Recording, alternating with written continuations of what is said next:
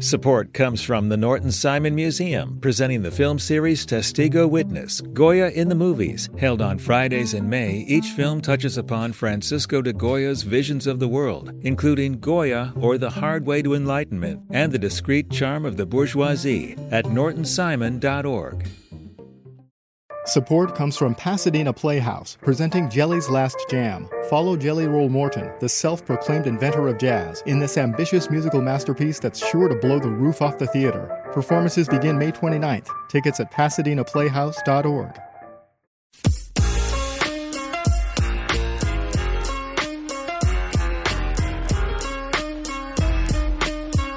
Good morning, it's Air Talk. I'm Larry Mantle. Wonderful to have you with us as we begin our new time today, following morning edition. It's Air Talk every weekday at 9 o'clock, and following us at 11, the NPR News Magazine.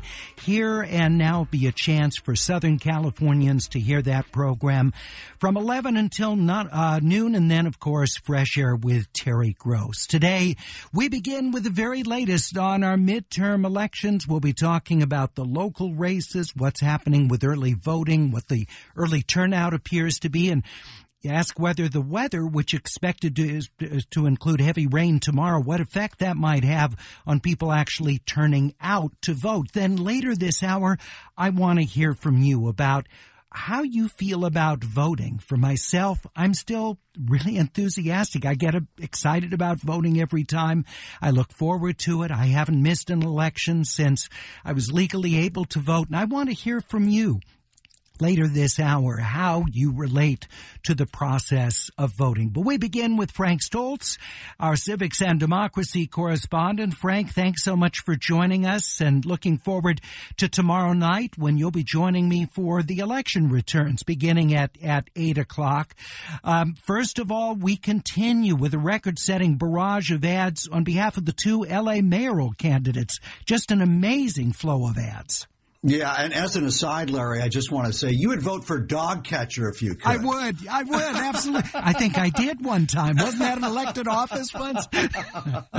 Somewhere. Yeah, the ads are extraordinary. Obviously, most from businessman Rick Caruso, who's spending, upwards of $100 million on his campaign. Unprecedented, by multiples in LA mayor's races, really for any race in California. It's really just extraordinary. You can't turn on the TV. You can't watch a YouTube video. You can't really do anything without seeing a Caruso ad. And, I was with Caruso and Bass a couple of weekends ago, and I had trouble getting Bass's schedule for Saturday. And Caruso's camp was, more than happy to give me the 4 places he was going to be in the Valley, which of course is a real battleground, the San Fernando Valley. And then later, the campaign manager for Bass said, she spent most of the day fundraising, going to events, trying to raise money in $1,500 increments, which is the max that you can give to an LA mayoral candidate.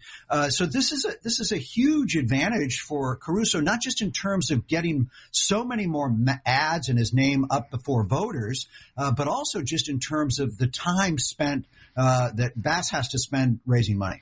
Well, and Bass has a heavyweight in her corner.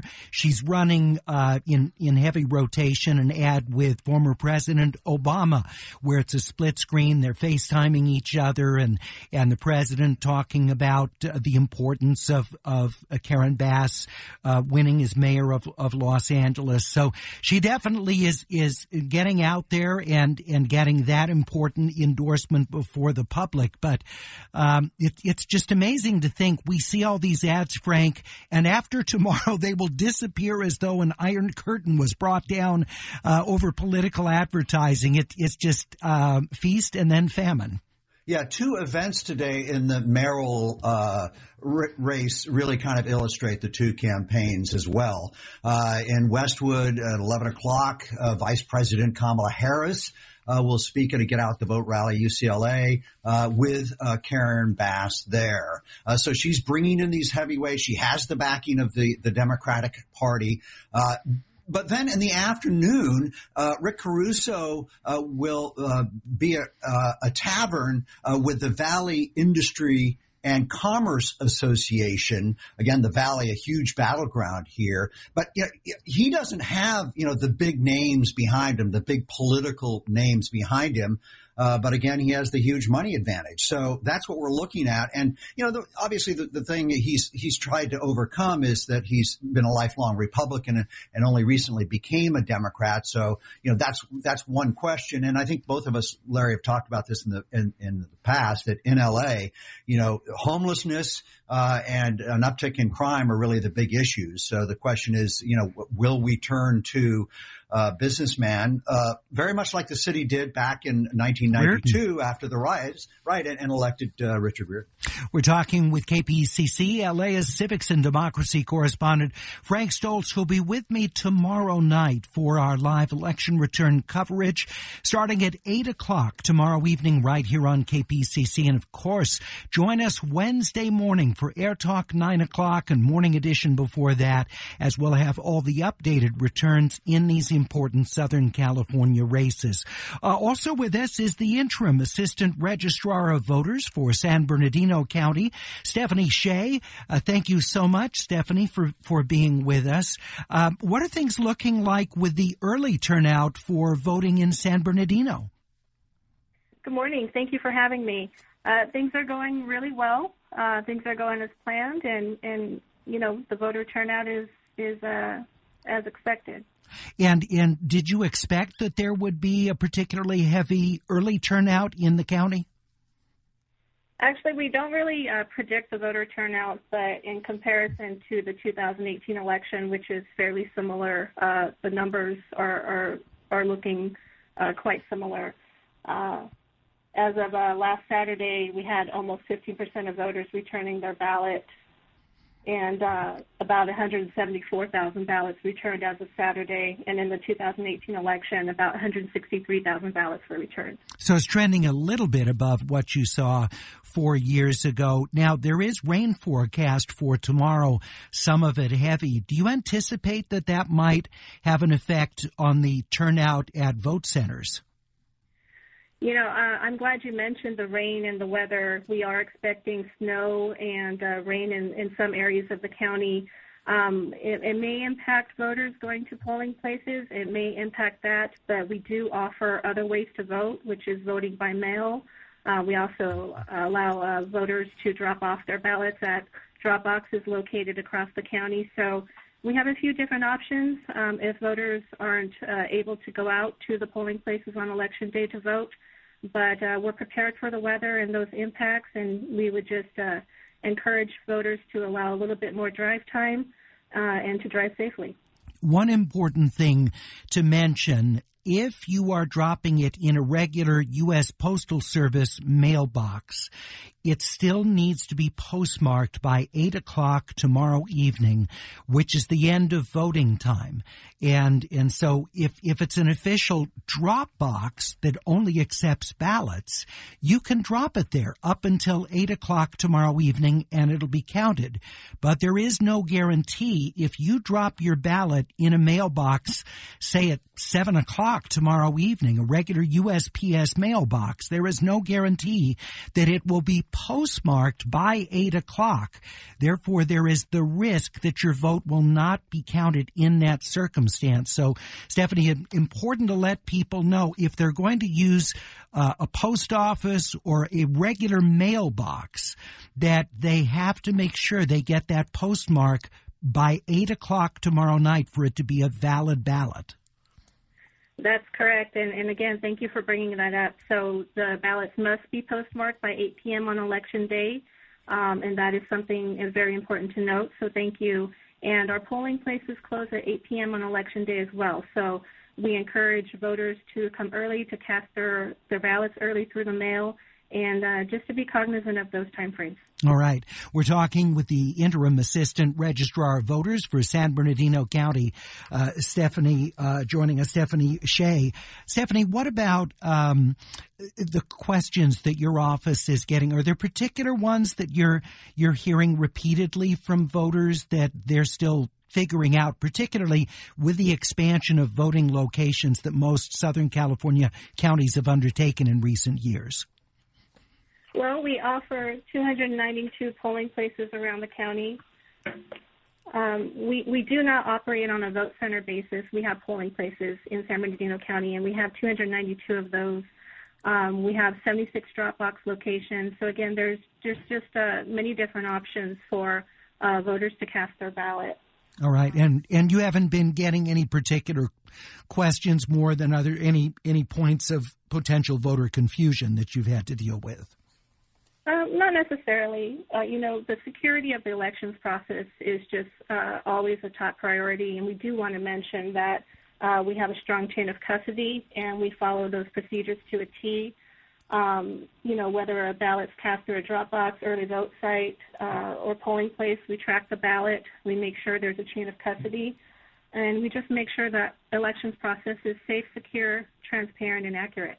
Have you had any issues with people who've appointed themselves election monitors who've gone out to drop box locations or polling places and had voters concerned about that? Arizona, of course, has had a number of these instances where people who've appointed themselves to be monitors have gone out. They've been armed, worn tactical gear, and there have been voters who said that was intimidated, made them fearful to vote.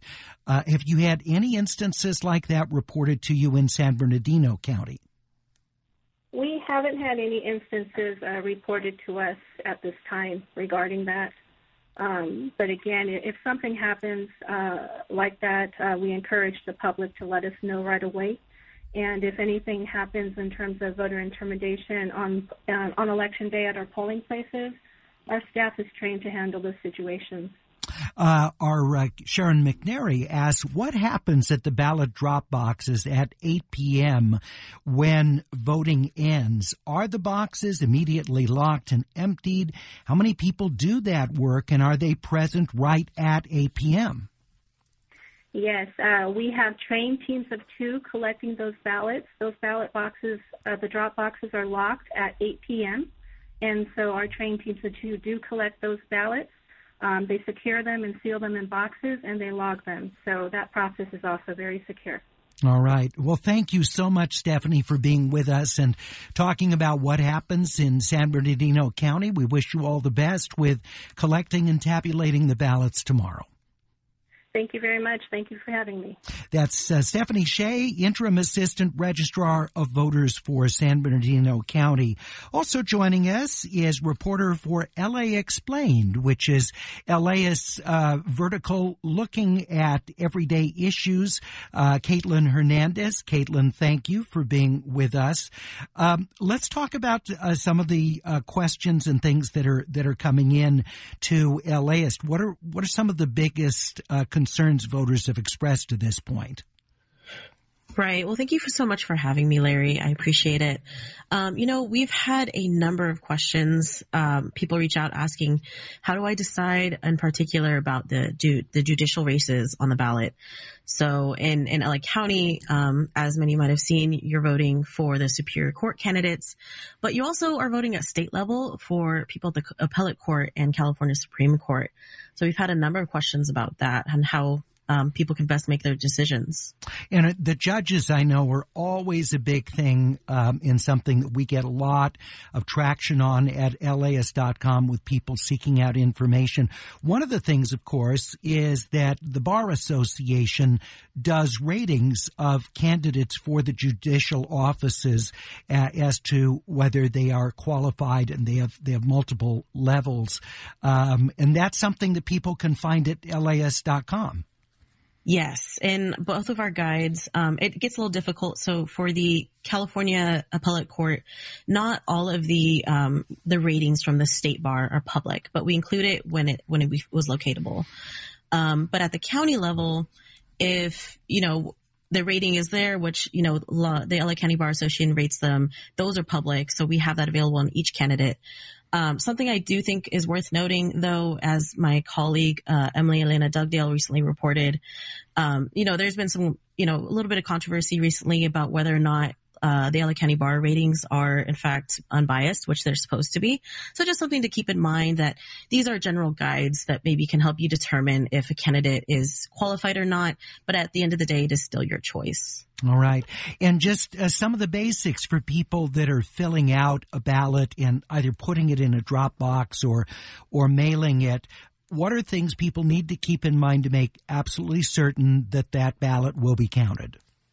Sure. Well, as you mentioned earlier about the timing, if you're going to be dropping off your ballot tomorrow, something I would want to add is that, you can always go into a post office and get it postmarked quickly through there. You can vote in person. I think you ultimately just want to be careful that you're filling out the right sections, signing your name where it's supposed to be, or if you're unable to sign, there are directions on the envelope to put a mark and have a witness, I think above 18 years or older, confirm that. And so they try to spell it out very clearly on the ballot and on the envelope itself. So just, read carefully, follow the directions, and ultimately make sure it's able to be turned in by 8 p.m. and you're good to go.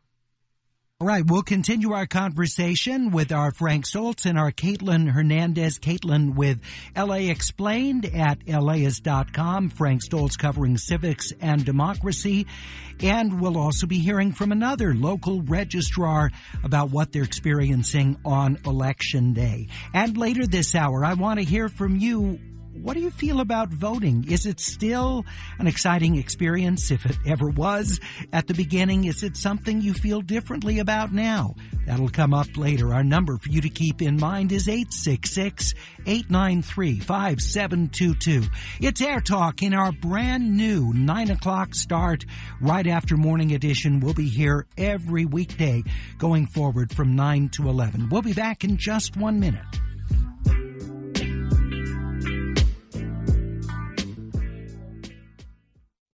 Support for LAist comes from Will Gear Theatricum Botanicum, returning with a season of outdoor summer repertory theater on its scenic stage in the woods of Topanga, with picnicking in the gardens before the show. A Midsummer Night's Dream is back, along with The Winter's Tale, Wendy's Peter Pan, and Tartuffe Born Again, set at a TV station in Baton Rouge. And for a contentious election year, Bernardo Cubria's The Hispanic, Latino, Latina, Latinx, Latin Vote. Tickets at theatricum.com.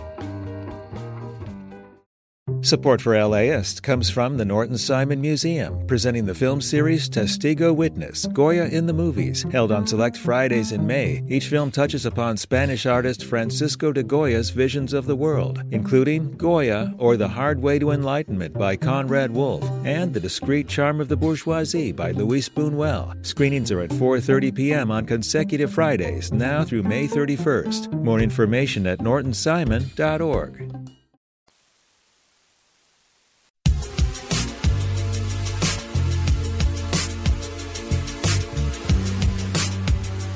It's Air Talk. I'm Larry Mantle. Great to have you with us. Also joining us is Sarah Sadwani of Pomona College to talk with us about what's going on with all the election days. Sarah, do you still get excited day before an election with what's coming? Of course I do, Larry. I haven't even voted yet, so of course I can't wait to go vote. Yeah, I usually wait till the day of, but I'm just going to be so busy tomorrow between Air Talk and covering election night that I actually did early voting, and I have to admit I missed the day of experience. I always love being there, standing in line, waiting to cast a ballot. So you're going to go do that tomorrow. Yeah, and I love taking my kids, and, they usually get the stickers, the I voted stickers as well. So I'm looking forward to it. So just tomorrow, what are you going to be, as a professional political scientist, going to be most looking forward to, with the understanding that we're going to have very few things decided by the time we go to bed tomorrow night?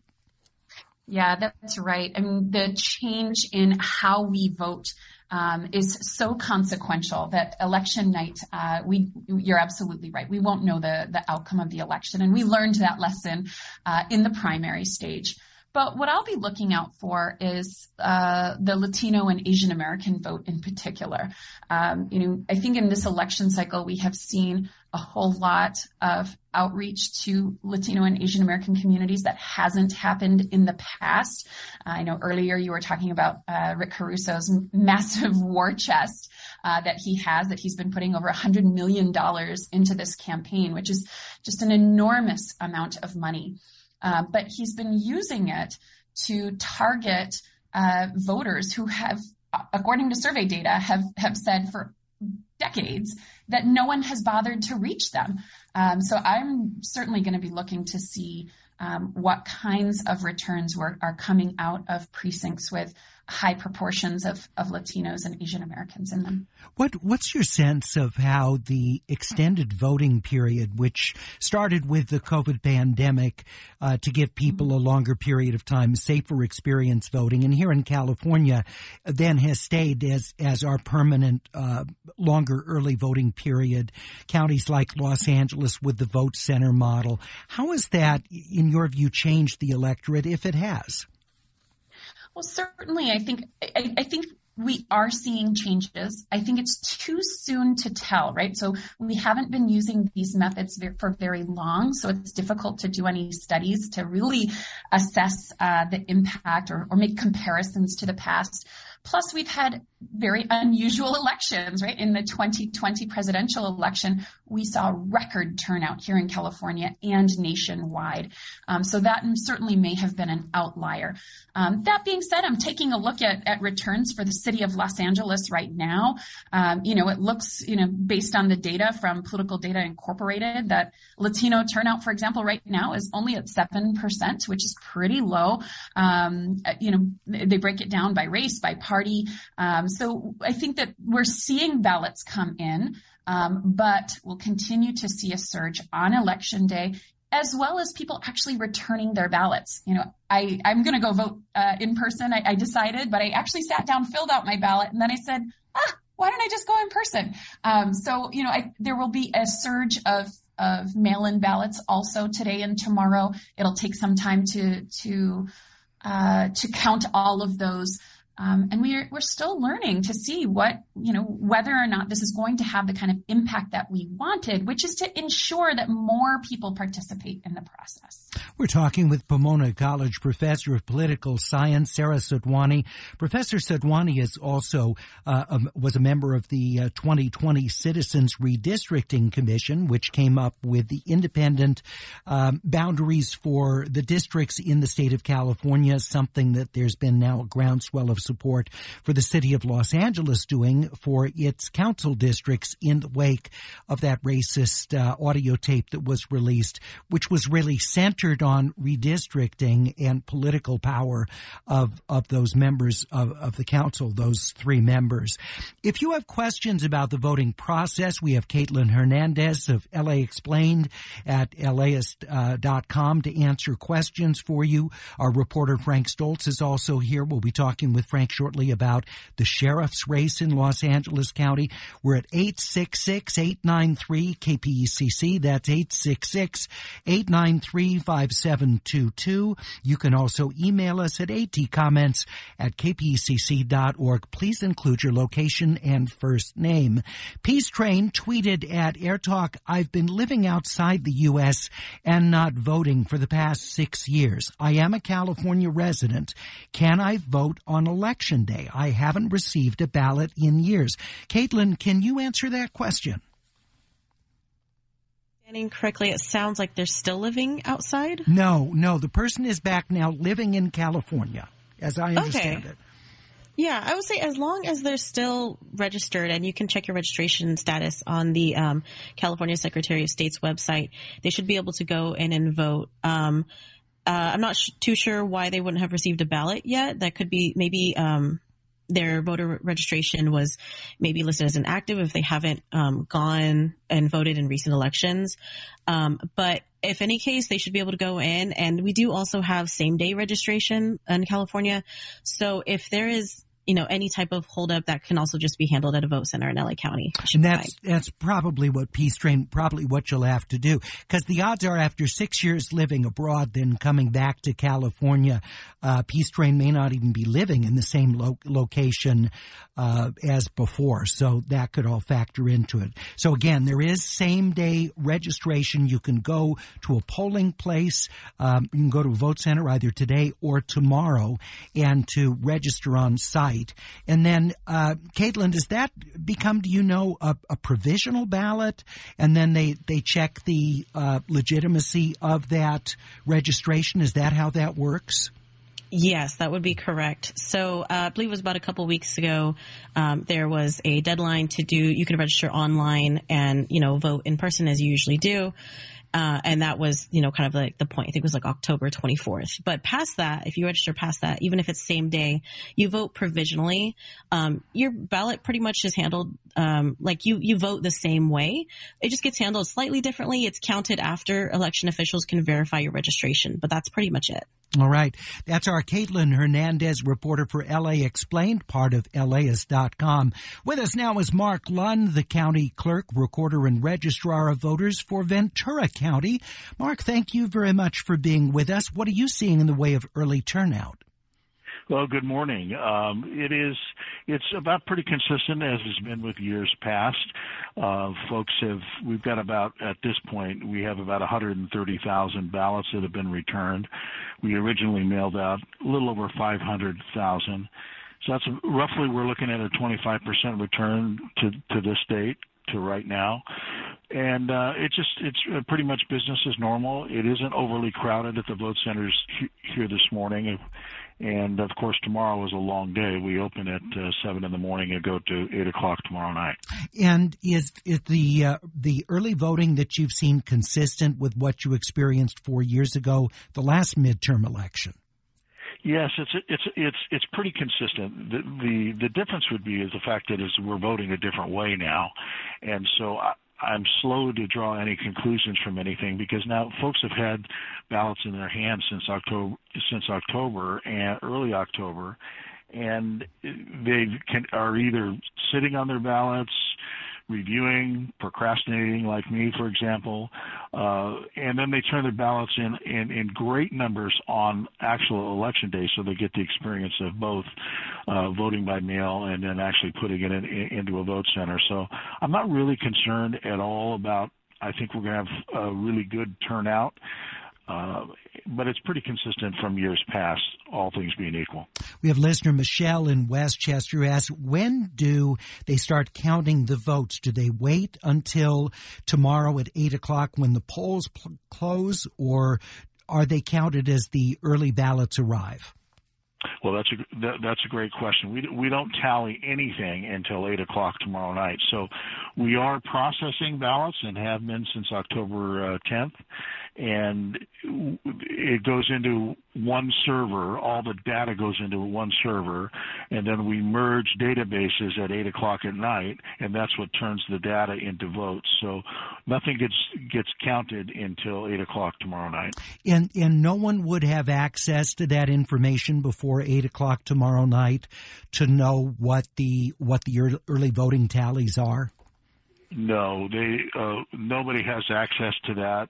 There's all the activities that we do in the voter information system that we have here. They're all logged. There's a tail for everything that we do, and we're not supposed to. It's against the law to be tallying before 8 o'clock. So all of our people that are in the particular area of our elections division that actually is responsible for that particular activity, it's a small group, and they all know that we'll look at it when everybody else looks at it. All right. So what's happening right now then, it sounds like, as you receive votes either through the mail or drop boxes or people dropping off in person their filled out ballots, those are being opened and fed into the machines that do the processing. That is happening at this point? Yes, that's exactly correct. That's exactly what's going on right now for those that we can process. Now, some of the ballots don't have signatures on them, And we're doing signature verification as well, because before we can count a ballot, we have to verify whether that's a legally submitted ballot from a Ventura County voter. So if we don't have a signature on the ballot as it's returned to us, then we have to do that homework. We get a hold of the voter and ask them to provide us a signature. We keep all signatures that we've ever received over time. We've digitized everything, so we're able to identify a signature and count that vote if by chance they forgot to leave the signature or put the signature on the ballot when they submitted it, which happens fairly often.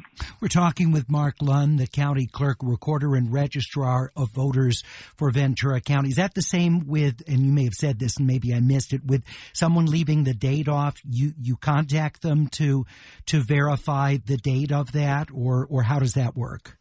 Well, if it's a date that they're putting on it, that isn't as important as a signature, so I don't think we would follow up. We don't follow up if the date is on there, handwritten by the voter. The date that's important is that anything that we receive after tomorrow night has to have the election or the post office's postmark for the 8th of November. That's kind of the key. So it's not so much when the voter putting the date on, it's that the vote that we receive after Election Day has a November 8th postmark on it from the post office before we can accept it. Mark, also, before I let you go, have you had any complaints from voters about what they've perceived as efforts to intimidate them or illegal electioneering at locations? Has that been at all an issue, to your knowledge, in Ventura County? We've had a few reports of it, probably less than 5 of those. And once we had the election officers approach those individuals and ask them to leave or not intimidate, they cease their activities. So nobody, the police haven't been called on anybody, and it's been pretty quiet, which is a good thing, and I hope I just didn't jinx myself. I know. I probably shouldn't have asked you, but no, I mean, with so much attention on this across the country and what's happened in Arizona, I think it's good to have a sense of whether this is something that voters are dealing with here. Well, that's a great question. I want to tell you that we do get a little bit of that every election. It doesn't matter what's out there. So it happens every time. It seems sometimes we've had to call the police on folks in years past and resolve it that way, to have the police tell them that they can't do what they're doing. But this year it hasn't gone that far, and it's been very, very minimal. So I'm encouraged by that. That's good to hear. Thank you, Mark Lunn. Appreciate your joining us to fill us in on what's happening with early voting in Ventura County. Pleasure. Thank you. Thank you. County Clerk, Recorder, and Registrar of Voters for Ventura County, Mark Lunn. Jacqueline in the West Adams District of Los Angeles said, I had a great experience getting my 86-year-old mother registered to vote. Just yesterday, the centers are well staffed. It's a breezy experience. They didn't mind her registering last minute. Jacqueline, thank you. We appreciate you sharing that with us on Air Talk. Let me go back to Frank Stoltz. Frank, to ask you about the sheriff's race, because this, of course, very, very competitive between the two. Robert Luna, who is the former Long Beach chief, who is challenging the incumbent Alex Villanueva, and very starkly different messages of these two candidates. Well, and of course, Sheriff Alex Villanueva upsetting incumbent Jim McDonald 4 years ago, largely with the help of the Democratic Party, but also with huge assistance, more than $1 million in spending by the deputies union. And the union backed him again this time, but we received an odd video from the sheriff on Fridays. He texted it to deputies. And in this video, he says, look, the union is not spending any money on me this time, and he pleads with deputies to help him. So it's the union's playing kind of an interesting role this time in terms of endorsing the incumbent sheriff, but not spending the money like it spent last time. And of course, Luna, the former Long Beach police chief, who this time has the backing of the Democratic Party, which is so important in blue LA County. So we'll see what happens. crime and homelessness looming large in this election, like all elections. And Villanueva, saying he's the guy who went and cleaned up Venice and Olvera Street, and even has said that he told me that he could clean up homelessness in 90 days in Los Angeles with a military-style operation. So, he's made some big promises. We'll see how he does.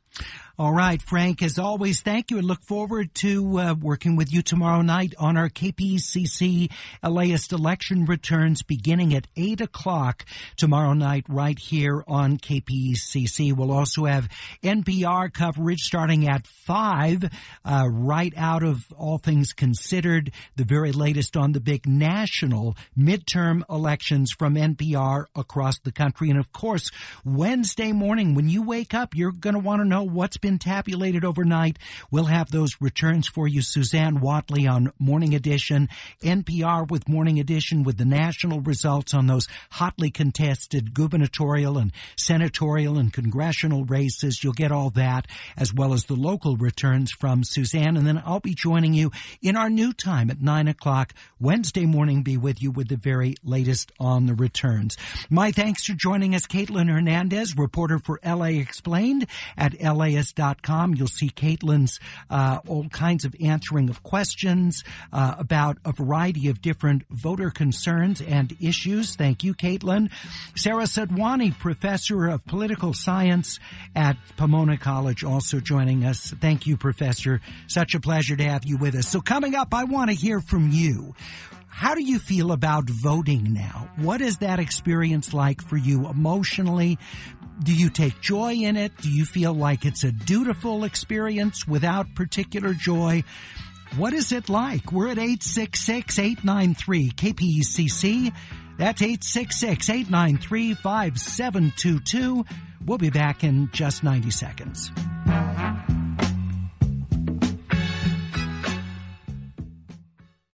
Support for LAist comes from Will Gear Theatricum Botanicum, returning with a season of outdoor summer repertory theater on its scenic stage in the woods of Topanga, with picnicking in the gardens before the show. A Midsummer Night's Dream is back, along with The Winter's Tale, Wendy's Peter Pan, and Tartuffe Born Again, set at a TV station in Baton Rouge. And for a contentious election year, Bernardo Cubria's The Hispanic, Latino, Latina, Latinx, Latin Vote. Tickets at theatricum.com.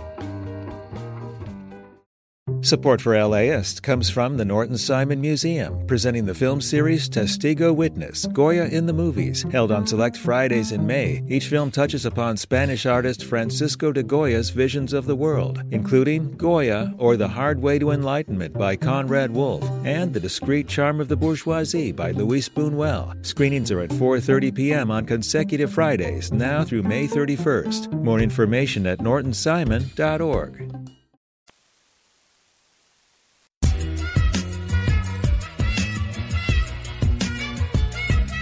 It's Air Talk at our brand new time, 9 o'clock, every weekday, coming right out of Morning Edition, so we can be right on top of news as it's happening, reacting to events, whether you're heading into work or heading out to do any kind of activity in the 9 o'clock hour.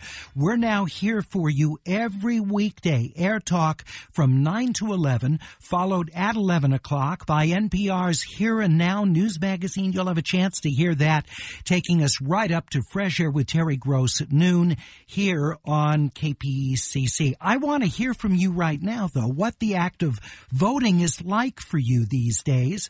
There's so much emphasis on the importance of executing one's either civic responsibility, as some see it, or right to vote. For me, I continue to be so enthusiastic about the process. I remember the excitement I had when I could first legally vote. And every election since then, I still, it probably doesn't surprise you for someone who talks about candidates and issues and ballot propositions regularly, it's still a source of great pleasure for me. I actually enjoy the process of studying up and voting. And in fact, I do additional study for my own personal voting, even though I do the prep and the segments that we do for all of the different measures. And as you can imagine, as a result of doing this kind of coverage, I get asked a lot by people I know, well, can you tell me about this? They never ask me, how are you voting? And I don't talk about that, but ask, what about it? And I'll give them just like I would on the air. Well, hear what the supporters, hear what the opponents say, who's funding on both sides of this, and what the trade-offs involved are. For me, it's an enjoyable experience. But what about for you? How do you feel about voting? How does casting your vote make you feel? We're at 866-893-KPCC. That's 866-893-5722. Or you can email at atcomments@kpcc.org. Please include your location and first name. One of the things that we hear each election is this time young people are really poised to turn out to vote. And that typically does not happen. We do not tend to see particularly high younger person turnout for voting. But we held over Professor Sadhwani of Pomona College because, she's got real cream of the crop students at Pomona College who I'm sure her students are very politically motivated, active, engaged. Professor Sadhwani, what do they say about voting itself? Well, you're absolutely right, and the students at Pomona and the Claremont colleges, but I think more generally, and certainly dealing with students in a political science classroom, you get students that tend to be very interested, very engaged.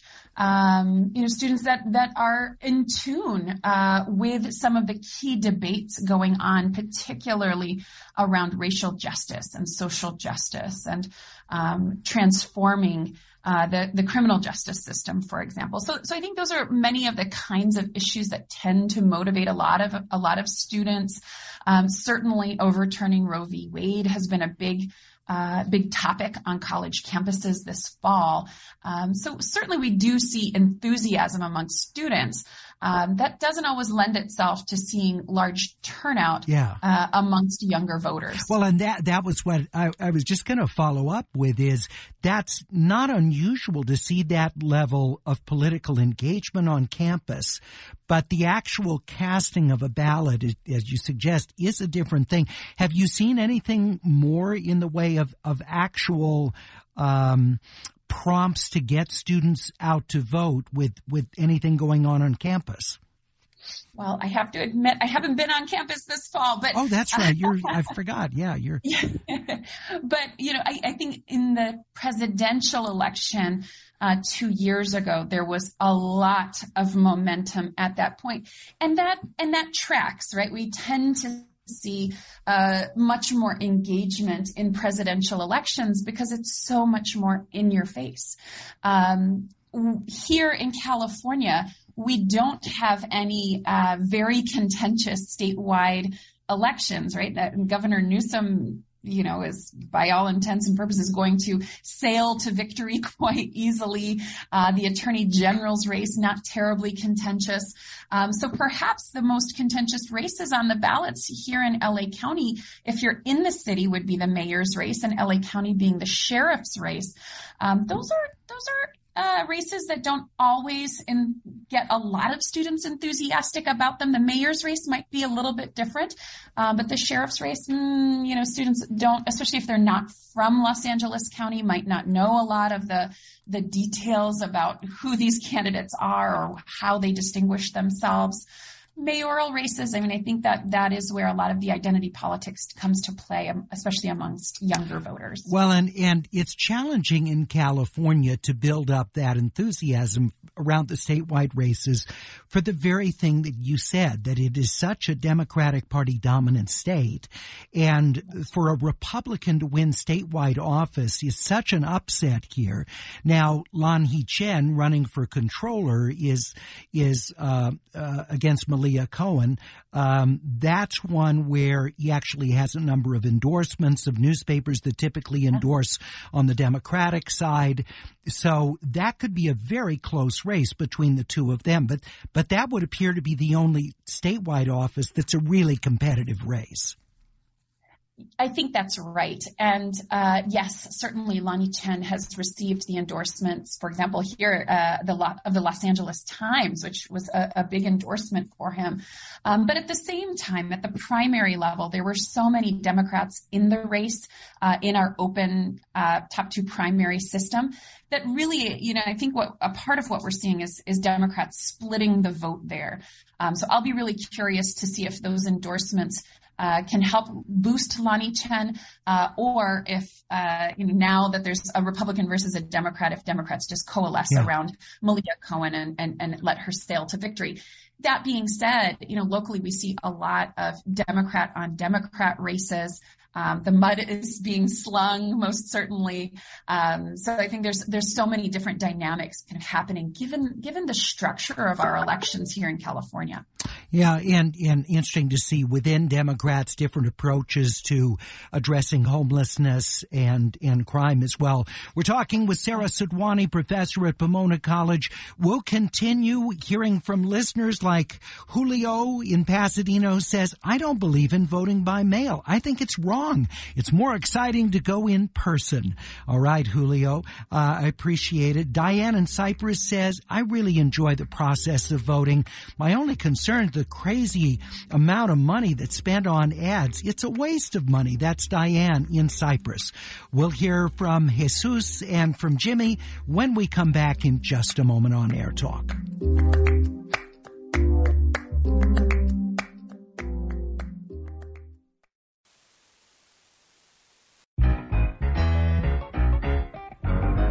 Liz in Southgate says it's important for those of us who come from immigrant families to vote. I try not to take it for granted. I go through the voter guide with my husband item by item just to make sure that he's voting. That's Liz in Southgate. Aaron in Tarzana says, I'm a fill out your ballot voter in the privacy of my own home. I dropped it off yesterday in Tarzana. I don't find it particularly helpful to go vote in person. I like the privacy. That's Aaron in Tarzana. We're asking listeners on the day before the midterm elections to share your thoughts about voting, what you like, what you don't like. Is your enthusiasm still there for it? Let's talk with Jimmy in Long Beach. You're on Air Talk. Jimmy, what is voting like for you this time around? Good morning, Larry. It's very mixed. I'm nearing 40, and I've been voting with my family all of my adult life, and as a Black and Mexican person, I know that it's a privilege and how important it is to get out and to vote. But with the way our systems are set up, it's really difficult to feel like anything that we vote on really ever comes to fruition. So that could be very disappointing at the same time. Yeah, but you still do it. Despite the disappointment, you're still committed to the process. Yeah, absolutely. It would be. I'd be disappointed in myself. And my grandpa always said, if you're going to complain about anything in society, the least bit you can do is go out and vote. So that's the smallest step I could take. So absolutely, I'll never stop taking that step. Jimmy, you have in Long Beach, of course, a highly competitive mayor's race as well as all the other races we're talking about. Jimmy, thank you very much. Good to have you with us. Let's talk with Jesus in Mar Vista. Your thoughts about voting? I love it. When I turned 18 back in 2000, that was the first time I voted. Obviously, it was a huge election. It was disappointing. I had voted for Gore, but over the years, I've sort of changed how I sort of select a candidate, especially for some of the smaller candidates I'm not really aware of. I look at where they're fundraising, where they're getting their fundraising from, and and their independent expenditures and who's giving to who, and so that's how I'm able to sort of sit through all the noise, because a lot of times they'll have the same kind of talking points, but it's really who's giving them funds and able to provide them with those dollars that really, for me, it makes sense to see that and how their values are in accepting those kind of dollars and endorsements. And I assume you also, by extension, figure if they're getting money from whatever the particular interest group is, that then if that person's elected to office, they're going to be representing those interest groups with their votes. Exactly. There's a pay-to-play kind of politics, and especially in the city of LA, unfortunately, and we've seen that lately with what's happened with the previous council president, and so it's sort of a reckoning. I think people should definitely look at who's giving to who, and why they're giving to them. Jesus, thank you so much. Appreciate your joining us. Did I hear a little one in the background there? Was that my little son Emilio? That's great. We canvassed together. We're getting him super involved, and so I was going to ask. Yeah, so you involve him in the process. That's good to start young with that. We have to, because if we don't vote with our use our voices by voting, we're not going to make any improvements. That's just the reality of things. Jesus, I appreciate it so much. Yeah, I remember taking our son when he was little, right into the polling location to cast a vote, get him acclimated with the whole process when he was very, very young. Jesus, thank you for joining us in Mar Vista. Kevon, I'm sorry, I'm not sure the pronunciation, in Claremont. So, I want to talk about campaigning. It leaves voters confused. It just covers the real conversation of what the candidate is trying to achieve. Well, of course, that's a long-standing issue, that people campaign on what they perceive the voters are going to react to, not necessarily what the candidate is actually going to do once elected to office. And that's the process as well for a voter, is to try and determine how much do you think what the candidate is saying is really a reflection of that person's priorities, as opposed to what they think polling indicates that voters want to hear.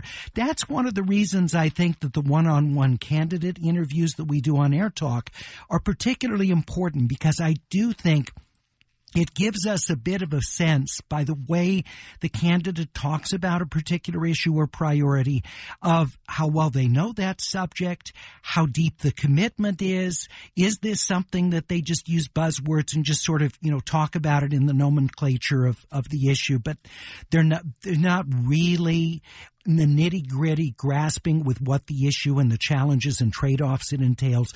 I think a lot of that comes through during the course of those sorts of one-on-one interviews, which you can hear, by the way, all of the election coverage that we have done on Air Talk by going to kpcc.org, and you can search through our Air Talk archives for all of that. And, of course, in-depth election information is available to you at your convenience before you fill out your ballot. When you go to LAist.com, and you'll see the voter game plan is available to provide you with that very, very valuable information at LAist.com. Just a reminder that our in-depth coverage of tomorrow's election throughout the day tomorrow here on KPCC, we'll be talking with more of the registrars in other Los Angeles, Orange County vote centers to hear what's going on.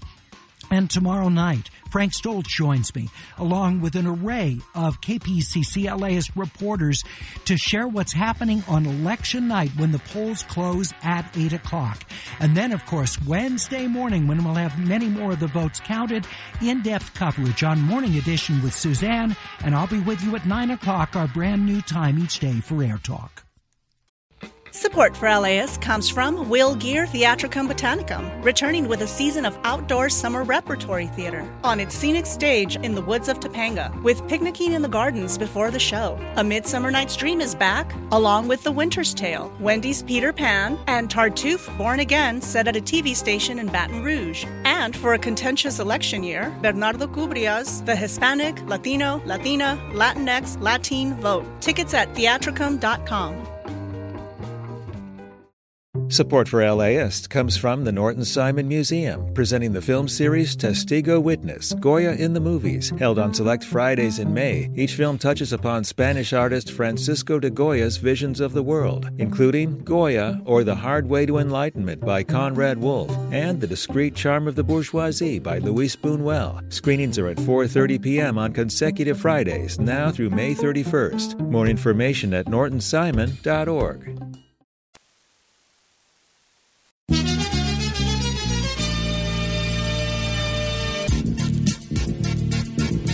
It's Air Talk. I'm Larry Mantle. Wonderful to have you with us for what's now the second hour of Air Talk, 10 to 11 o'clock, NPR's Here and Now news magazine program, available now here in Southern California every day at 11 o'clock, leading right into Fresh Air with Terry Gross. Coming up later this hour on Air Talk, we'll take a look at a judge shooting down the merger of Random House and Simon & Schuster, what would have created a publishing behemoth. It would have reduced the Big Five to the Big Four, but the Justice Department sued to stop that merger on antitrust grounds.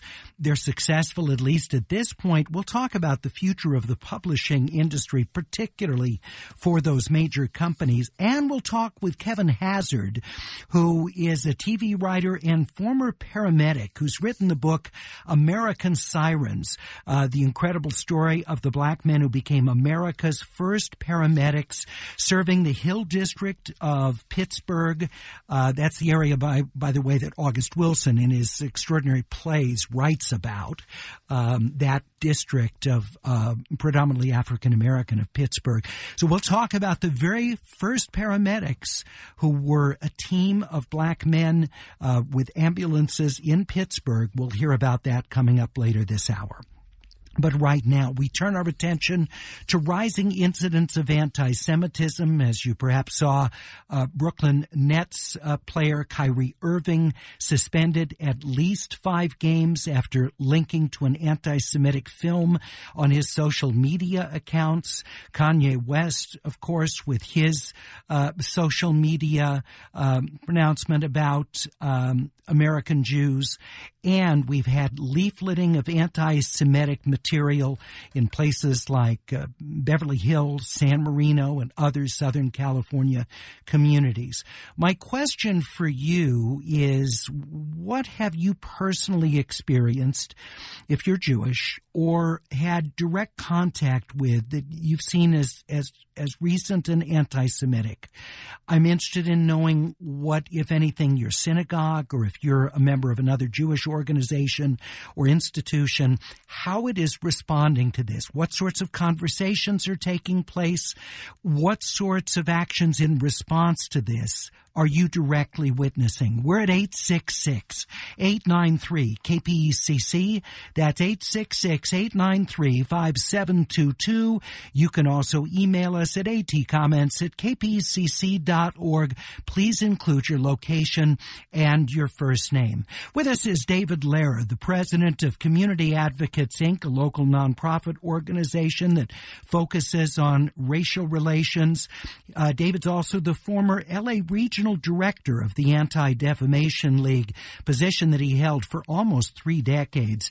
David, thank you very much for joining us. You know, I'm struck how not that many years ago, when you would come on Air Talk and talk about anti-Semitism, you would talk about how much it was in decline, how much progress that appeared that we had made as a nation.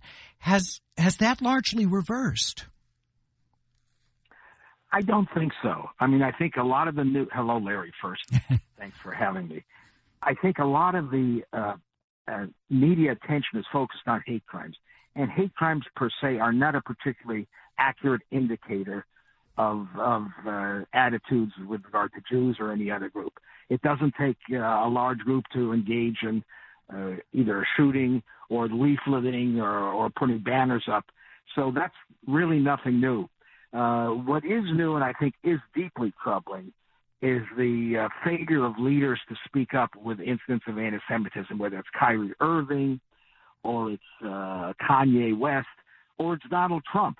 I mean, these folks echoing the tropes of anti-Semitism that are as old, that they're millennia old, are deeply troubling. And the fact is, for most, I've been in this business for almost 50 years of civil rights.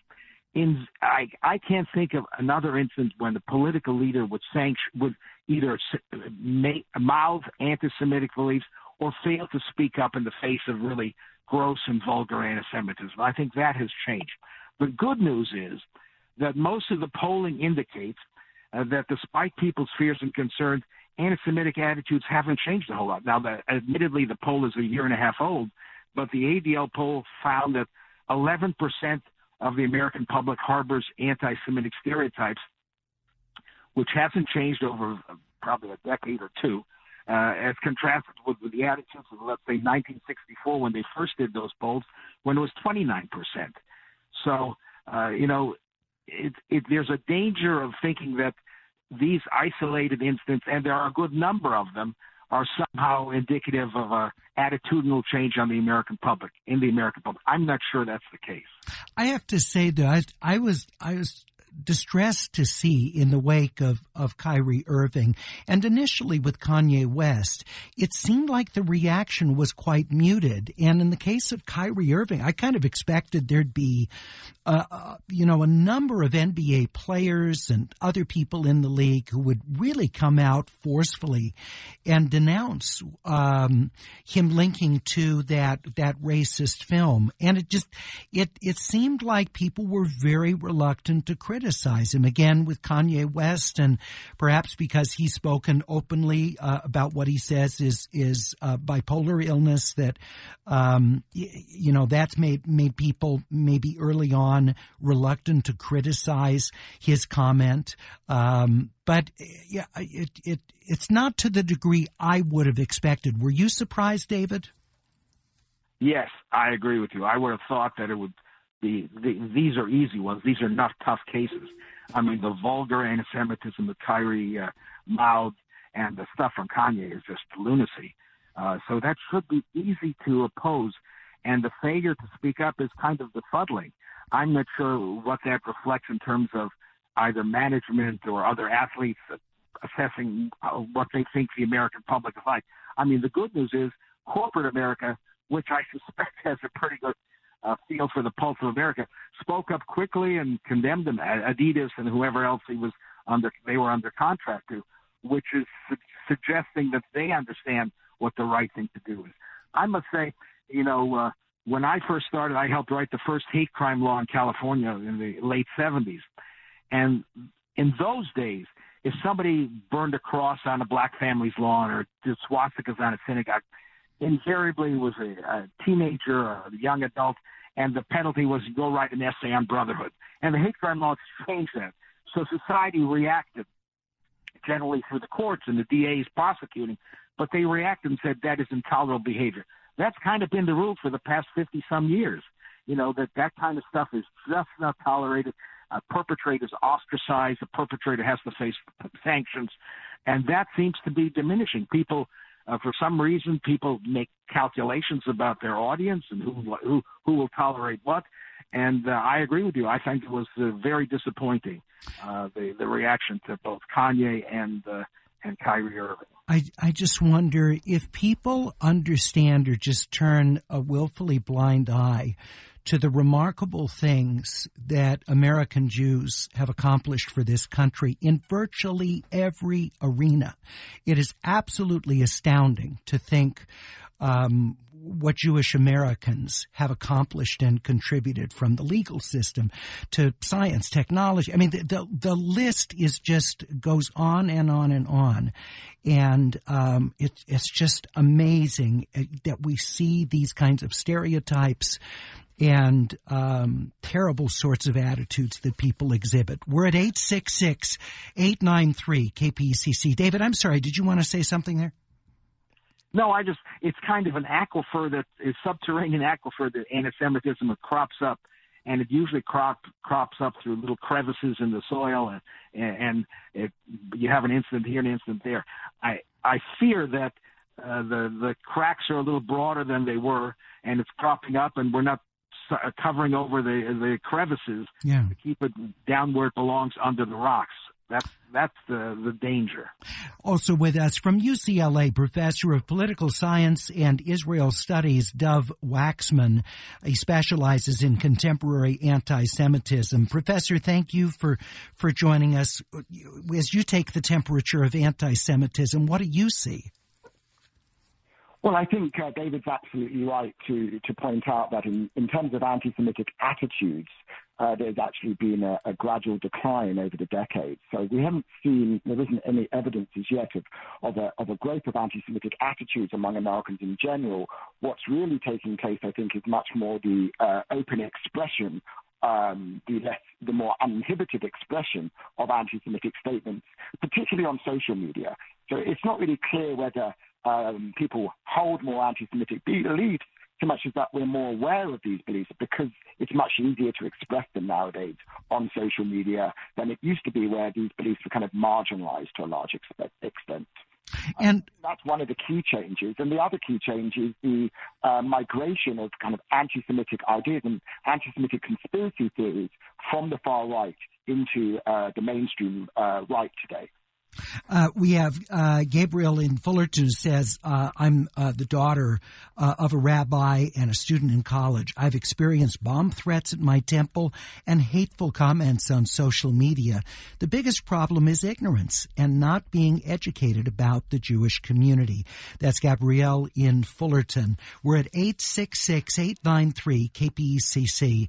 I'm really interested in hearing from listeners who are members of Jewish organizations or work with Jewish institutions, are active in their synagogues, to hear how your organizations are responding to this. We're at 866-893-KPECC. That's 866-893-5722, or you can email us at atcomments@kpecc.org.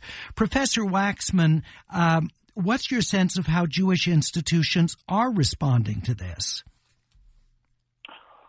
Well, I think it's certainly shot up to the very top of the agenda for the organized American Jewish community nowadays in response to these really widespread concern and fear that many Jewish Americans have.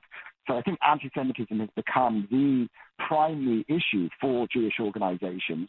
But I think there's still a uncertainty about really how to respond, other than, calling for these kinds of public apologies and asking Jews to be proud of their Jewish identity. I don't think there's really much discussion or understanding about how else we can respond to this, particularly on social media, but also this growth of these anti-Semitic conspiracy theories. So I think there's an awareness of the problem, but as yet not much of an understanding of where this is really coming from, what's driving it, and above all, what we can do about it.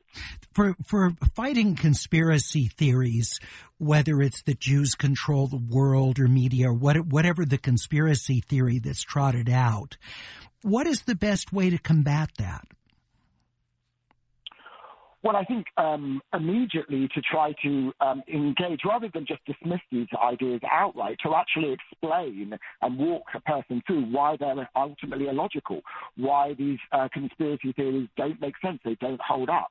So I think education really is the best way. Conspiracy theories are appealing to people because they offer a relatively simple way of explaining the world, of explaining things that are happening to them, particularly during times of rapid change. So I think the only antidote to that is education and particularly teaching people to be better consumers of information and news, so they can identify disinformation when it appears, and they can question the kinds of sources that they're receiving their news from. We're talking with UCLA professor of political science and Israel studies, Dov Waxman. He specializes in contemporary anti-Semitism. Also with us, David Lehrer, president of the nonprofit that addresses local race relations, Community Advocates Inc. David was also the regional director for the Anti-Defamation League here in Los Angeles for 27 years. Francine in Beverly Hills says, I think the younger black community needs to realize that during the civil rights movement, the Jewish community stood beside them in protests. And I was mentioning, the tremendous contributions Jewish Americans have made to the law, to the criminal justice system.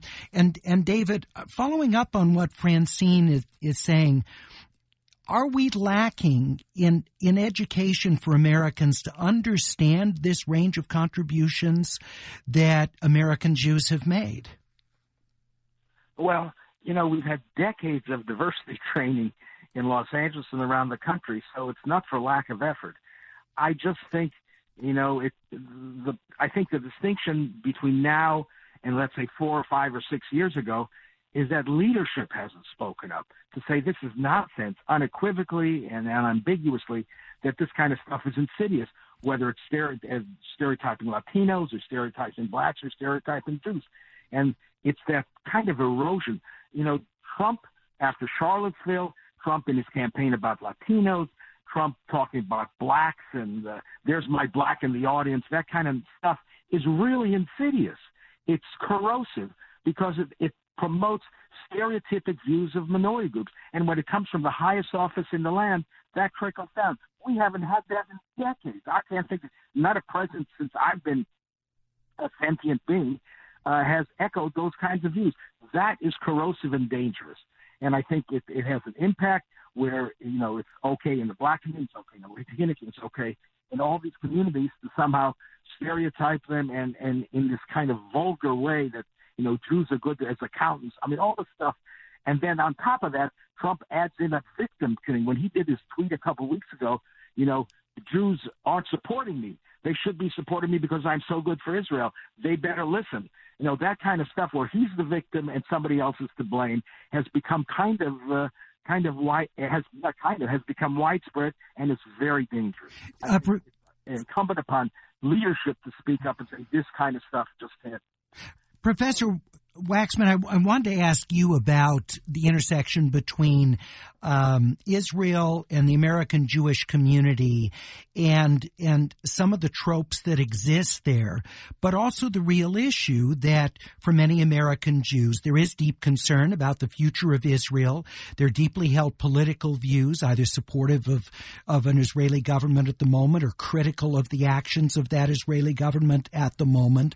So can you compare and contrast some of the tropes about American Jews with Israel versus the very real concerns that many American Jews have about Israel? Sure. So I think the most common trope is what's called the kind of dual loyalty trope, this idea that this long predates Israel's establishment, actually. It's the idea that Jews cannot be fully loyal citizens to the countries in which they live because their loyalty to themselves, to Jews, precedes any kind of other loyalty.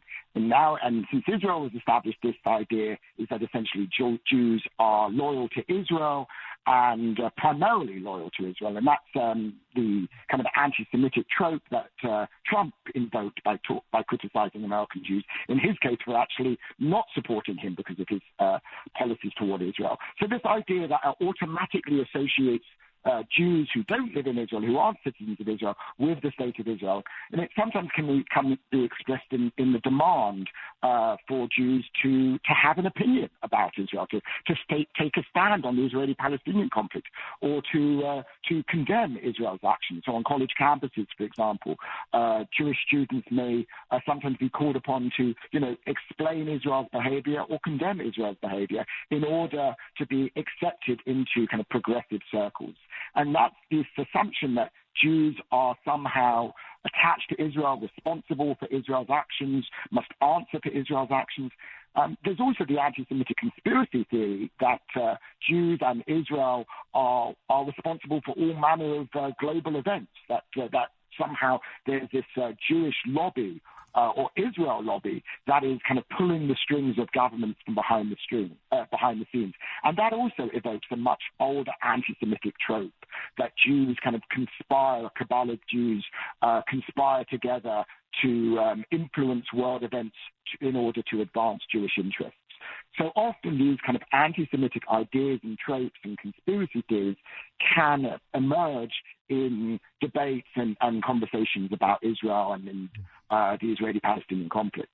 We're talking with UCLA professor Dov Waxman, professor of political science and Israel studies, David Lehrer of Community Advocates, Inc. with us as well.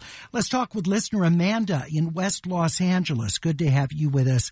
Amanda, what have you experienced? Oh, great to be with you this morning. Thank you for bringing this to a wider audience, especially here in Los Angeles, where I think we tend to think we're safe. I work for a Jewish nonprofit here in Los Angeles, and we have stepped up our anti-Semitism training and awareness internal resources over the last year. We've increased security at our office locations. We are very much aware that it is on the rise. We recently underwent a training where the numbers were really terrifying, and I think that it's something that we need to start really addressing. And I appreciate both of the men that joined this morning, but I do think it's really important also to recognize that the link in anti-Semitic rhetoric is also inextricably intertwined with the rise of Christo-fascism and the fact that we are in a battle for our country in that way. And it's all related. The ability to speak openly about all minorities, including Jews, and it's really dangerous. But here in Los Angeles, for a Jewish organization, we're taking steps to be aware of the rising activity and rhetoric, and it's just something that I think we really need more leaders to take more seriously and recognize that this is now everyday occurrences. It's not just every now and then. And Amanda, what are some of the things that your organization has done to try and to beef up? You mentioned that there's training about anti-Semitism and also increase in security. Are there any more specifics you can share about that? Basically, we operate in a number of different locations, and we've had security through the Jewish Federation of Los Angeles come and assess what our risks are. We're adding we've added different videotaping measures, to make sure that anyone who approaches our office from the outside, we can see who's out there.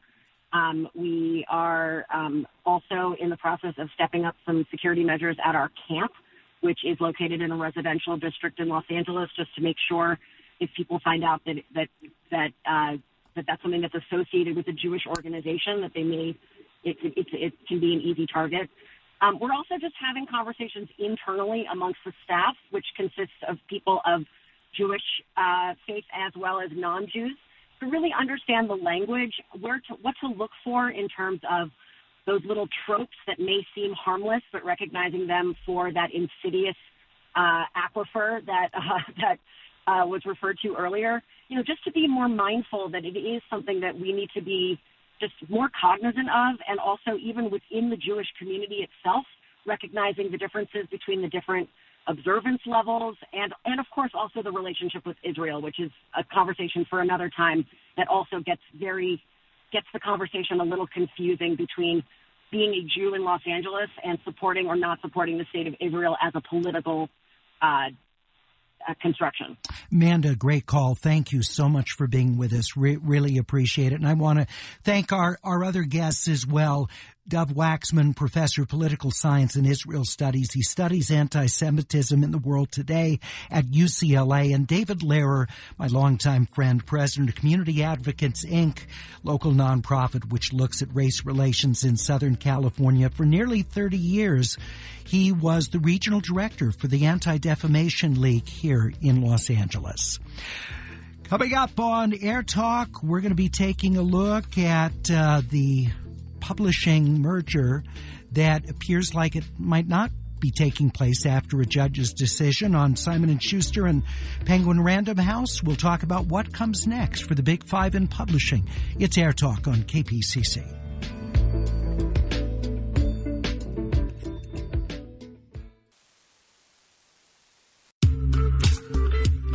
Reminder that we are all over the election. You'll be hearing coverage with Austin Cross coming up at 1 o'clock on All Things Considered this afternoon. He'll have the very latest on the day before the official election day. We still call it election day, but of course people are voting for a couple of weeks or more before the actual election day, and it's going to take a number of days to count all the results. We've got to be very patient. We're going to do our best to get you started tomorrow night. Frank Stoltz joins me for our live election night coverage at 8 o'clock. We'll get into all the statewide and local races. At 5 o'clock, we start with NPR's live coverage, looking at what's happening in those battleground states where control of the House and the Senate and gubernatorial seats are at stake. That's all coming up 5 o'clock tomorrow from NPR. We'll be on then with our local KPCC coverage starting at 8 o'clock and go into the late night with that for you. And then Wednesday morning, when we'll have much more in the way of returns to talk about and perhaps a better sense of who's actually winning, we'll have that for you with Suzanne on Morning Edition, and I'll follow up at 9 o'clock with Air Talk. Our brand new time, Air Talk, 9 to 11 o'clock, coming right out of Morning Edition here on KPCC. And we're about half an hour away from the KPCC Daily debut of the NPR News Magazine Here and Now. But right now, we consider a federal judge's blocking of Penguin Random House proposed purchase of Simon & Schuster. The Justice Department had argued, and the judge agreed, that the joining of two of the world's biggest publishers could lessen competition for top-selling books. The ruling a victory for the Biden administration's tougher approach to proposed mergers. Penguin Random House quickly condemned the ruling, which it called an unfortunate setback for readers and authors. In a statement, the publisher said it would seek an expedited appeal. Joining us to talk about the future of the publishing business in light of this judge's decision, founder and CEO of the Ideological Company, Mike Shatzkin. His firm is a consulting business that works with small publishers seeking distributions. Mike, thank you very much for being with us. You know, one of the arguments when you have a proposed takeover or merger like this is to be competitive in this ever more demanding world economically, you need to have size on your side. How compelling an argument was that for Penguin Random House and Simon & Schuster that there need to be 4 major publishers instead of the current 5? Well, the decision, as I understand it, focuses on a very narrow interest group. It's not about what's best for the public or what's best for you and me. It's about what's best for a relatively small number of authors who will get bids from just about any big 5 publisher for their books because they have a reputation and or a platform or something which makes sales pretty much assured. And those are the authors for which all of the big 5 are often in the bidding.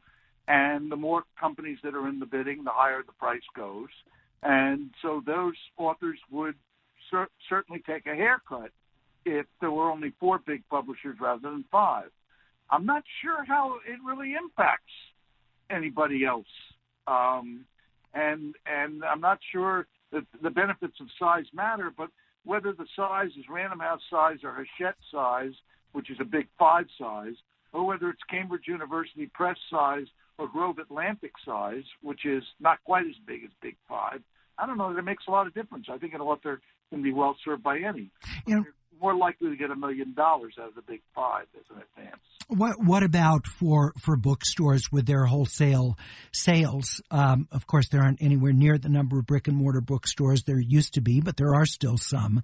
How could this affect them, if at all? I don't think it really affects them at all. I think, first of all, you make a very important point, which is bookstores have shrunk. And back 30 years ago, all the books were sold in bookstores, and the only way you could sell books if you were a publisher is if you could get them in the bookstores. But now it might be as few as a quarter of the books sold in bookstores, and you can sell a lot of books without getting into bookstores at all, which has opened up competition to much smaller entities than the big 5. So I don't think it changes much for bookstores. They will still, the bookstores can get access to any books they want, and they get called on by the big publishers. And all of these books will be still represented by big publishers. They'll just make smaller advances because they'll have fewer entities competing for them. So what is the advantage for these two companies if the acquisition by Penguin Random House was to have gone through, or if it does in the future, if they're successful on appeal, aside from they're not bidding against each other, there's only 4 companies bidding for signing those big authors, are there other economies of scale? Can they drive harder bargains with Amazon, for example, on book sales? Are there any other advantages for them? Well, the nature of the book business has changed. And it used to be that the most important part of the book business was bringing out new books. And that was true when bookstores were the dominant place to put books out, because the only books that were available were the ones that were in the bookstore, and they tended to favor the new ones, and they tended to favor the ones from the publishers that called on them more often rather than the ones that called on them less often. But that's not really the case anymore. And what is the case is that most books are sold through some sort of online mechanism. And what that means is you don't have to have inventory in place in a store in order to make a sale. You don't even have to have the book printed, because it can be ordered today and printed tonight and delivered tomorrow. So in fact, I think that it's a world where the long list of books that you have is important, because any of them could pop at any time. So the big houses have gone from places where new books got made to places where they have tools to get sales for any book on their list. But it's hard to grow the list with new acquisitions. So the way you grow the list, new titles. So the way you grow the list is by acquiring somebody else's list. So the point to this is that Random House would have many tens of thousands of new titles from Simon & Schuster to put through their digital marketing team and their online marketing mechanisms to get sales on. And it's hard for them to have tens of thousands of titles any other way. So that is why it was happening. And what the judge seems to have said is that the big five can't acquire each other. So they can continue to acquire, as they all have been doing for 20 or 30 years now, but they can't acquire anybody the size that they are. So I think what that means is that the growth of the big five is going to be very much slowed down, and they'll remain powerful, but they'll be slightly less powerful with each passing year. We're talking with Mike Shatzkin. He's the founder and CEO of the Idealogical Company. It's a consultancy working with small publishers, also provides strategic insights to the larger firms about managing their supply chain. And with us is antitrust legal expert, attorney, and adjunct professor of antitrust law at Loyola Law School in Los Angeles, David Kesselman. Thank you, sir, for being with us. What do you think are the biggest reasons the Justice Department and the Biden administration decided to fight Penguin Random House's acquisition of Simon & Schuster? Well, first, thanks for having me, Larry.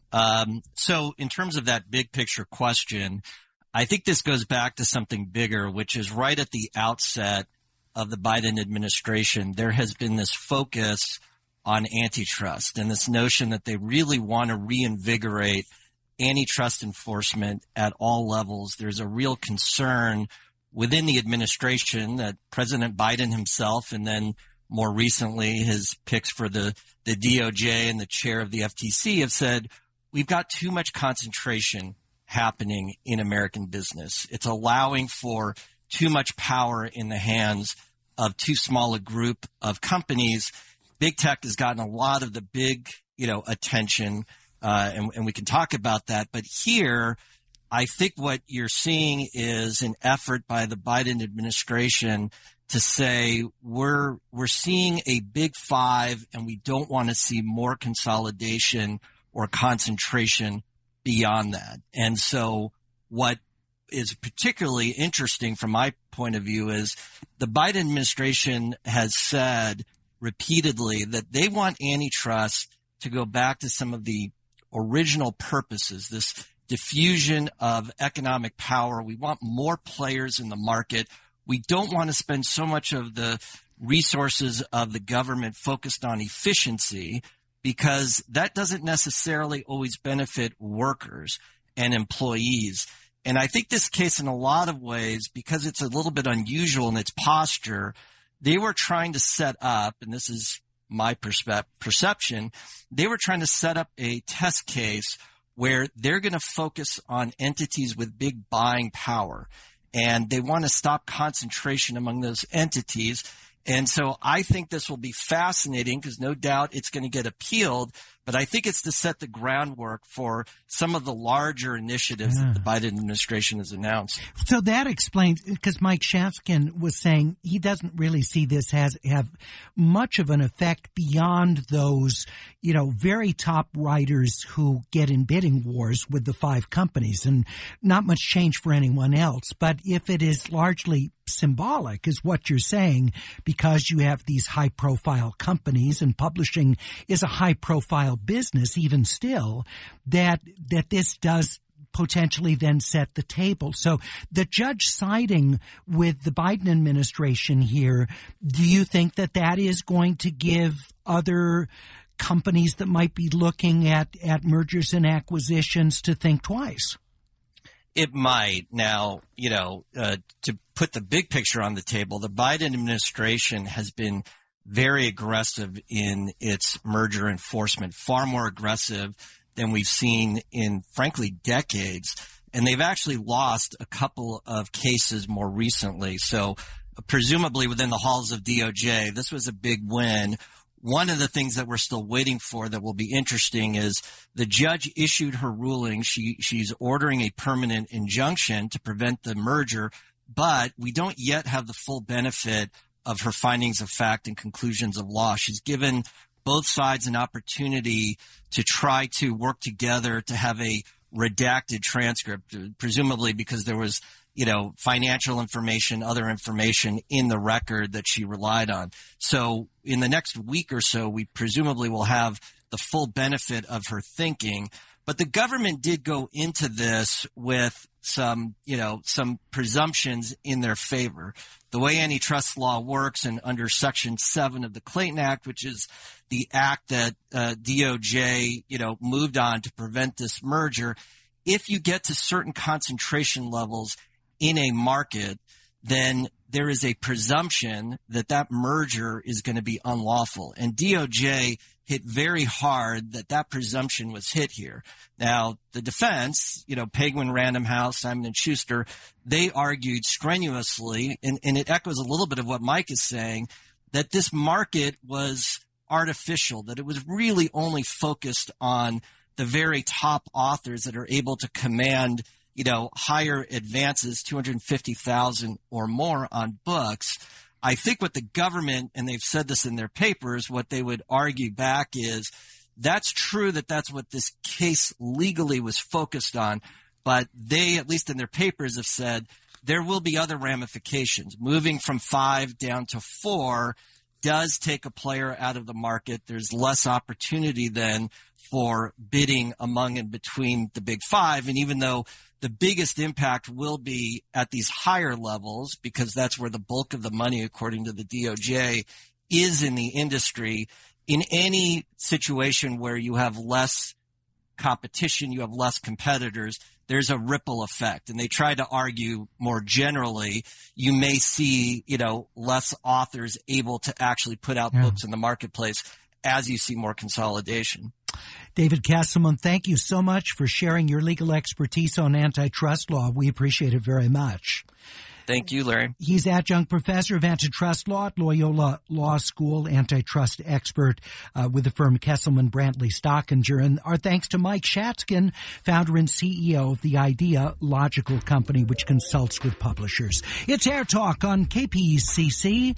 Coming up, we talk with the author of the new book, American Sirens, the incredible story of the black men who became America's first paramedics. We'll be back in just a minute.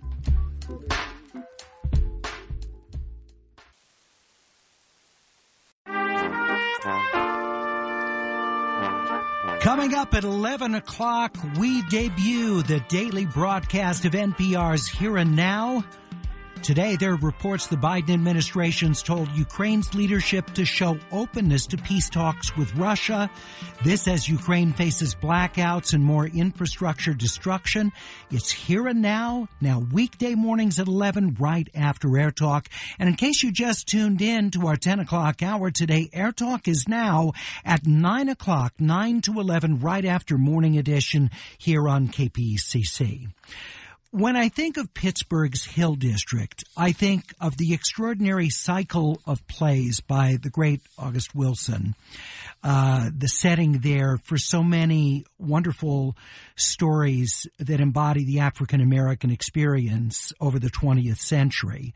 Kevin Hazard's new book, American Sirens, The Incredible Story of the Black Men Who Became America's First Paramedics, take us back to African-American Pittsburgh in the middle part of the 20th century as what weren't even yet known as paramedics begin with the ability of using CPR and responding immediately with emergency equipment to be able to save people's lives on the scene, not just transport them to the hospital for care. Joining us, Kevin Hazard, to talk about his book. Kevin, thank you so much for being with us. How did you become aware of this remarkable story? Thanks for having me. Yeah, I was a paramedic myself for about 10 years in the early 2000s, and I wrote a memoir about that book, and about that period of my life.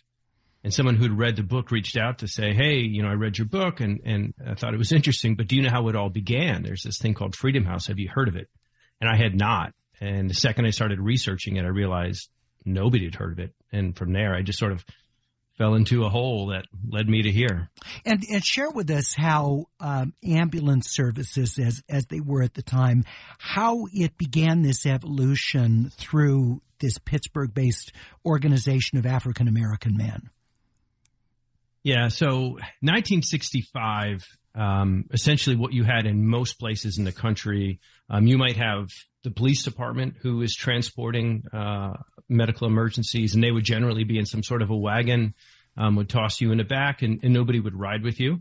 You might have volunteer firefighters with about 12 hours worth of training, or you might have two undertakers from the local funeral home who would show up in a hearse.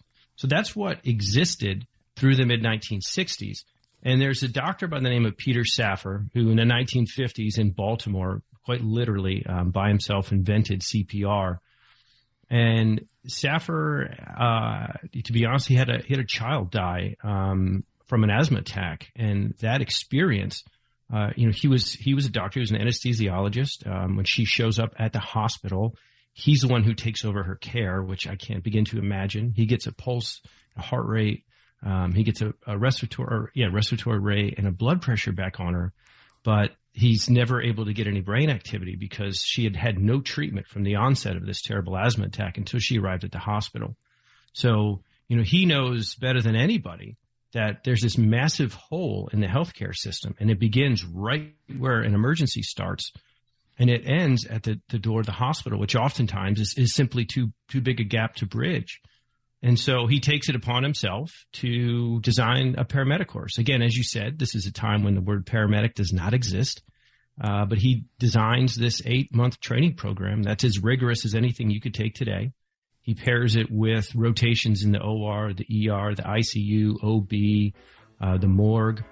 And then he redesigns the ambulance. He knows that the hearse or some sort of a wagon is a police truck is not the right vehicle for this. So he designs the modern ambulance as we know it and have it today. And I'm sorry, I finished that point. I'm sorry. No problem. And so he sets this entire thing up. But of course, he has no people. He's got to figure out who's going to run this new job. And that's kind of where the story takes a really fascinating turn. And we'll find out what kind of training the men, later to be called paramedics of Freedom House, received to make Safar's vision come true. The book is American Sirens, The Incredible Story of the Black Men Who Became America's First Paramedics. We'll be back with Kevin Hazard in just 1 minute.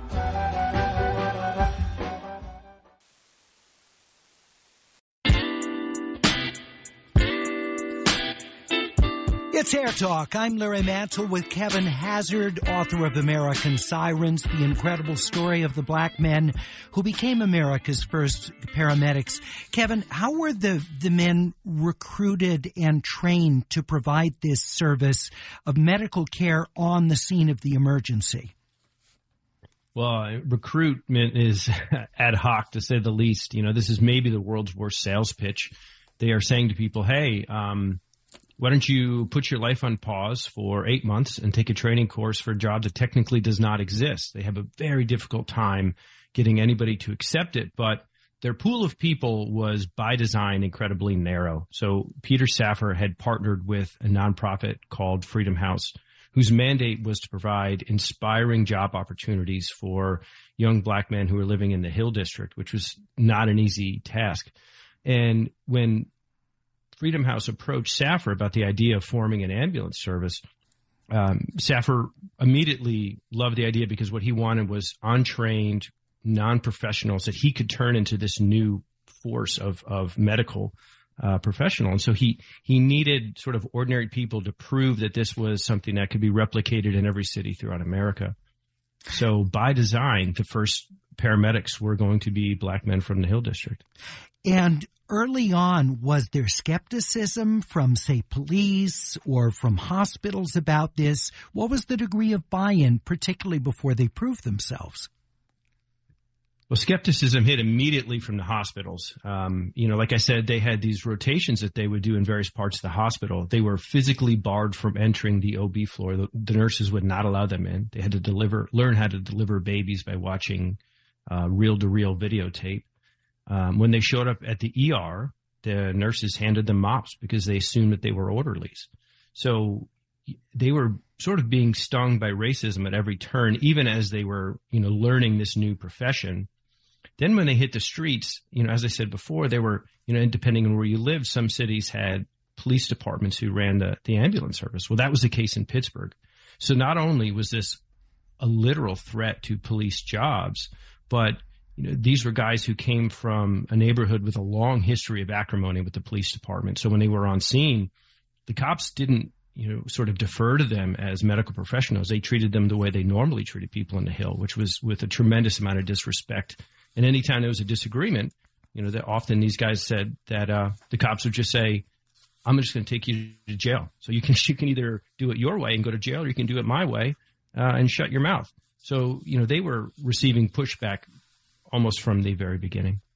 You begin in the prologue of the book, though, by sharing an experience of a man who is on the streets having a psychological or drug-related break. We don't know, and police come out, and then one of the people who'd actually worked early on, been trained alongside this man who's having the breakdown, publicly comes and police back off when they see that he's able to have a conversation and to some degree reach the man in distress. It would seem that there was over time some understanding of the value that these men brought as paramedics to these kinds of circumstances. Yeah, absolutely. In fact, there's a moment right toward the end of their tenure where a child is struck by a car, and it's sort of on the line between several different services, and the police officer who's there sees this child who's in grave condition and calls dispatch and says, I need Freedom House. Well, the Freedom House ambulance immediately starts rolling in that direction. The dispatcher who heard this said, well, wait a minute, maybe I should cancel them because there's another unit that's supposed to cover that street. And this police officer, and again, this was an organization who had fought them for years at this point. The police officer said, no, we need somebody here who knows what the hell they're doing. That was a huge victory for the people of Freedom House because, for the people who have, sort of resisted you the most, to acknowledge your prowess and just how helpful you are on the scene. That was massive for them. And, and that was the beginning, at least in the city of Pittsburgh, of an acceptance. Kevin, I have to say this story is very cinematic. And have you heard from individuals interested in adapting this to film or television? Yeah, there's been a fair amount of interest. There's certainly, like you said, it's very cinematic. It is very timely from a medical standpoint, from, a racial standpoint. In every way, this one sort of checks all the boxes. So a lot of phone calls have been flying back and forth, and Well, and you can write it yourself. You're a TV writer as well, so you could write it yourself. Yeah. In addition to the book, Kevin, thanks so much. Appreciate your joining us. No, thank you. I appreciate it. Thanks. Kevin Hazard, American Sirens, the incredible story of the black men who became America's first paramedics. Thanks so much for being with us for our first 9 o'clock to 11 o'clock broadcast of Air Talk in our new time slot right out of Morning Edition. We'll be here every weekday for you starting at 9. Coming up next, the debut of NPR's Here and Now, a full hour, the very latest on national and international news, and then at noon, Fresh Air with Terry Gross. Have a great rest of your morning and afternoon. I'll be back with you tomorrow morning at 9. Support for LAist comes from Will Gear Theatricum Botanicum, returning with a season of outdoor summer repertory theater on its scenic stage in the woods of Topanga, with picnicking in the gardens before the show. A Midsummer Night's Dream is back, along with The Winter's Tale, Wendy's Peter Pan, and Tartuffe Born Again, set at a TV station in Baton Rouge. And for a contentious election year, Bernardo Cubria's The Hispanic, Latino, Latina, Latinx, Latin Vote. Tickets at theatricum.com.